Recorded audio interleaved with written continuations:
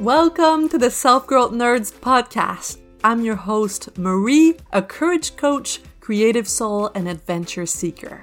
Since through hiking the Pacific Crest Trail in 2019, I'm on a mission to help you embrace your most confident self so you can achieve your dreams too.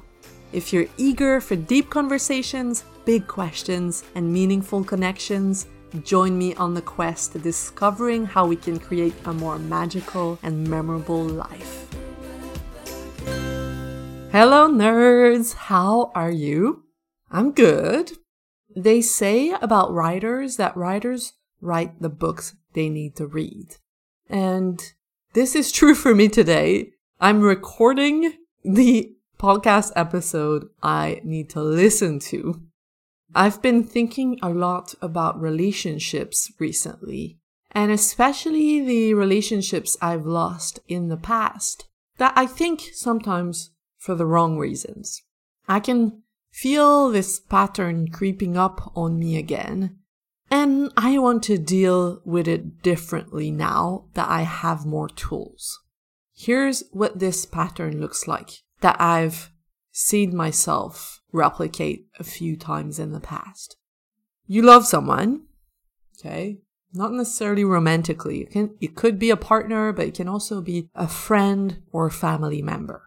You love someone, and then something happens to them in their life that makes them unhappy.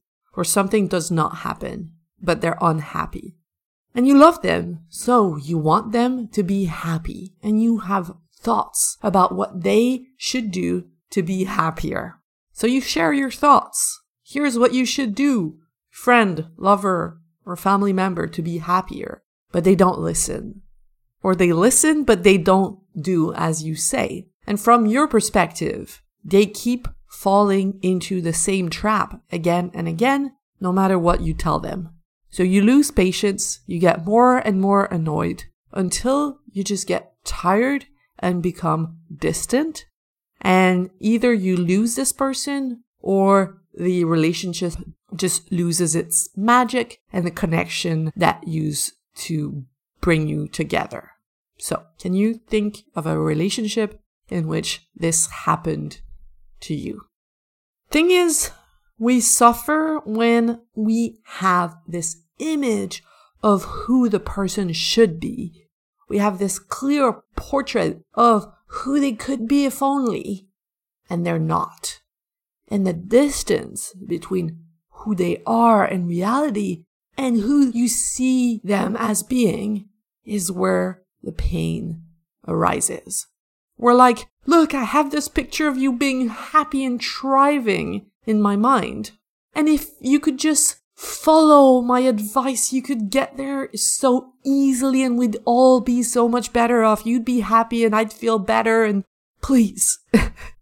It's kind of like when I was watching The OC, the TV series, when I was a teenager, and I was screaming at the TV, like at the characters, just do this. Why are you being so stupid? Just do this and it's gonna make your situation so much better. And my mom would laugh and she'd be like, it's a TV series. There would not be a TV series if these characters just acted like you want them to act. Calm down. It's just a story. I used to get so involved. And that's true as well now. I get really involved in the well-being of the people that I love. I see everyone's potential, or what I perceive as their potential, and I have thoughts about what they should do to fulfill that potential. And I'm allowed to share them, my thoughts, but then what they do with my advice doesn't belong to me at all, even if they're a client. Now think about that relationship you pictured earlier. You know exactly what you want or wanted them to do, right? You could have written like the steps that this person needed to take, in your opinion, in order to be happier. The thing is, we're allowed to have opinions and to share them, but, and it's a big but, we have to disassociate our love for them and our own well-being from whether or not they listen to our advice. Just like when giving a gift. If you give a gift with the expectation of receiving a certain reaction or another gift in return, you'll spend your life being disappointed. You can't think like, they're ungrateful. Like if I had received that gift, I'd be so happy. I'd be over the moon, but they're not you. And expecting them to react as you would does not serve anyone and creates frustration for you. Recently, my cousin's daughter came to spend a weekend with Ollie and I, and she's a teenager. Let's say she's not very expressive, and a part of me thought she should say thank you more. And then I caught myself thinking that. And I brought myself back to, why am I doing this? Why am I inviting her in our life? It's because I want her to spend some time away from her family, experience a different reality, receive love and affection. I want her to feel special and to just have quality time with family members. It's not to feel better about myself, although that's sometimes where our conditioning might take us. We have to bring ourselves back on why we're doing something and make sure we're doing it for the right reason. If you give advice or if you help someone you love with specific expectations of either them doing as you told them to or reacting in a certain way, first, you'll spend so much time being disappointed, and second, you're not really helping them. You're helping yourself. If you're doing this in order for you to feel a certain way, it's not really helpful. I read something recently that blew my mind. It was along the lines of, the potential you see in others is not real. It's what you would do in their situation. And that was a bit like a slap in the face for me as a coach, because I tend to think I see everyone's potential, but it's rooted in what matters to me. For example, recognition and excellence matters to me. So I tend to look at my friends' lives through this lens.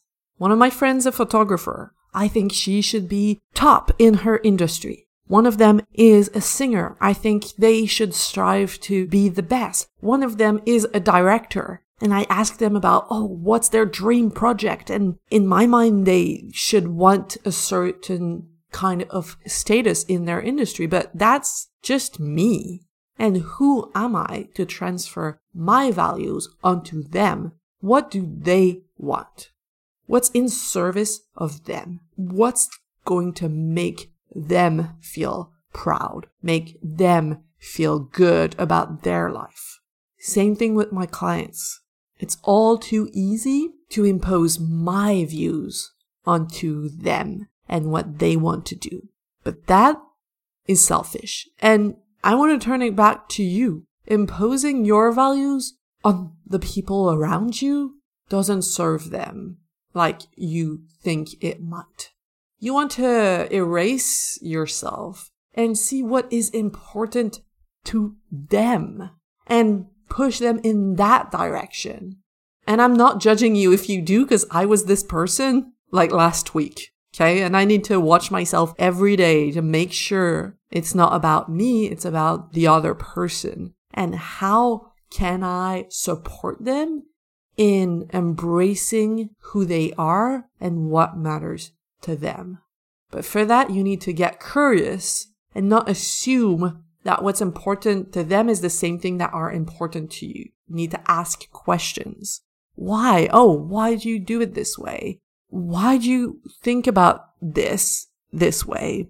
Not assume that you understand them.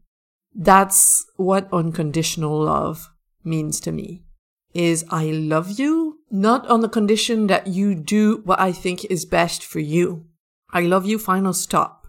No matter your mistakes, no matter your values, I love you. Don't get me wrong. This doesn't mean you have to stay in a relationship.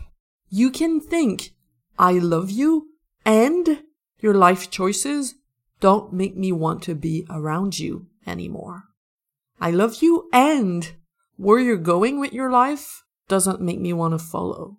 I love you, and I disapprove of the way you lead your life, but you're an adult. So you get to do what you want with your life, and so can I. And you know what? You can even say, I no longer love you because I strongly disapprove of the way you lead your life. But still, you're an adult, so you get to do what you want with your life, and so can I. Sometimes it's just really sad. As a recovering perfectionist, I want every relationship to have a clean ending, and I'm learning that this is not always possible. We gotta learn to be comfortable with things being imperfect and things ending in a messy way. Breathe in the mess and breathe it out. Not everything is controllable. Not everything is going to end like a movie. Although we've been conditioned to think it should. All right. So that's it for this week. Love your friends, your family, your partner, but don't expect them to act a certain way to make you feel better. You're in charge of your own well-being, and you gotta trust that they are on their own journey, that they're doing their best in the moment, and that what works for you doesn't necessarily work for them. And maybe what you can do to better help them is just to love, love, love. And keep in mind, you're always free to walk away from a relationship if it doesn't work for you anymore. All right. Bye-bye. You just listened to the Self-Growth Nerds podcast. Make sure to subscribe and to find me on Instagram at Self-Growth Nerds. If you want individual help developing the confidence to create a more meaningful and exciting life, visit selfgrowthnerds.com today to learn how. Finally, I want to thank my friend Etienne Galano for editing this, and I want to thank you, kind-hearted souls, for growing into your truest, most courageous selves every day and making this world a better, more beautiful place. My name is Marie, and I will talk to you next week.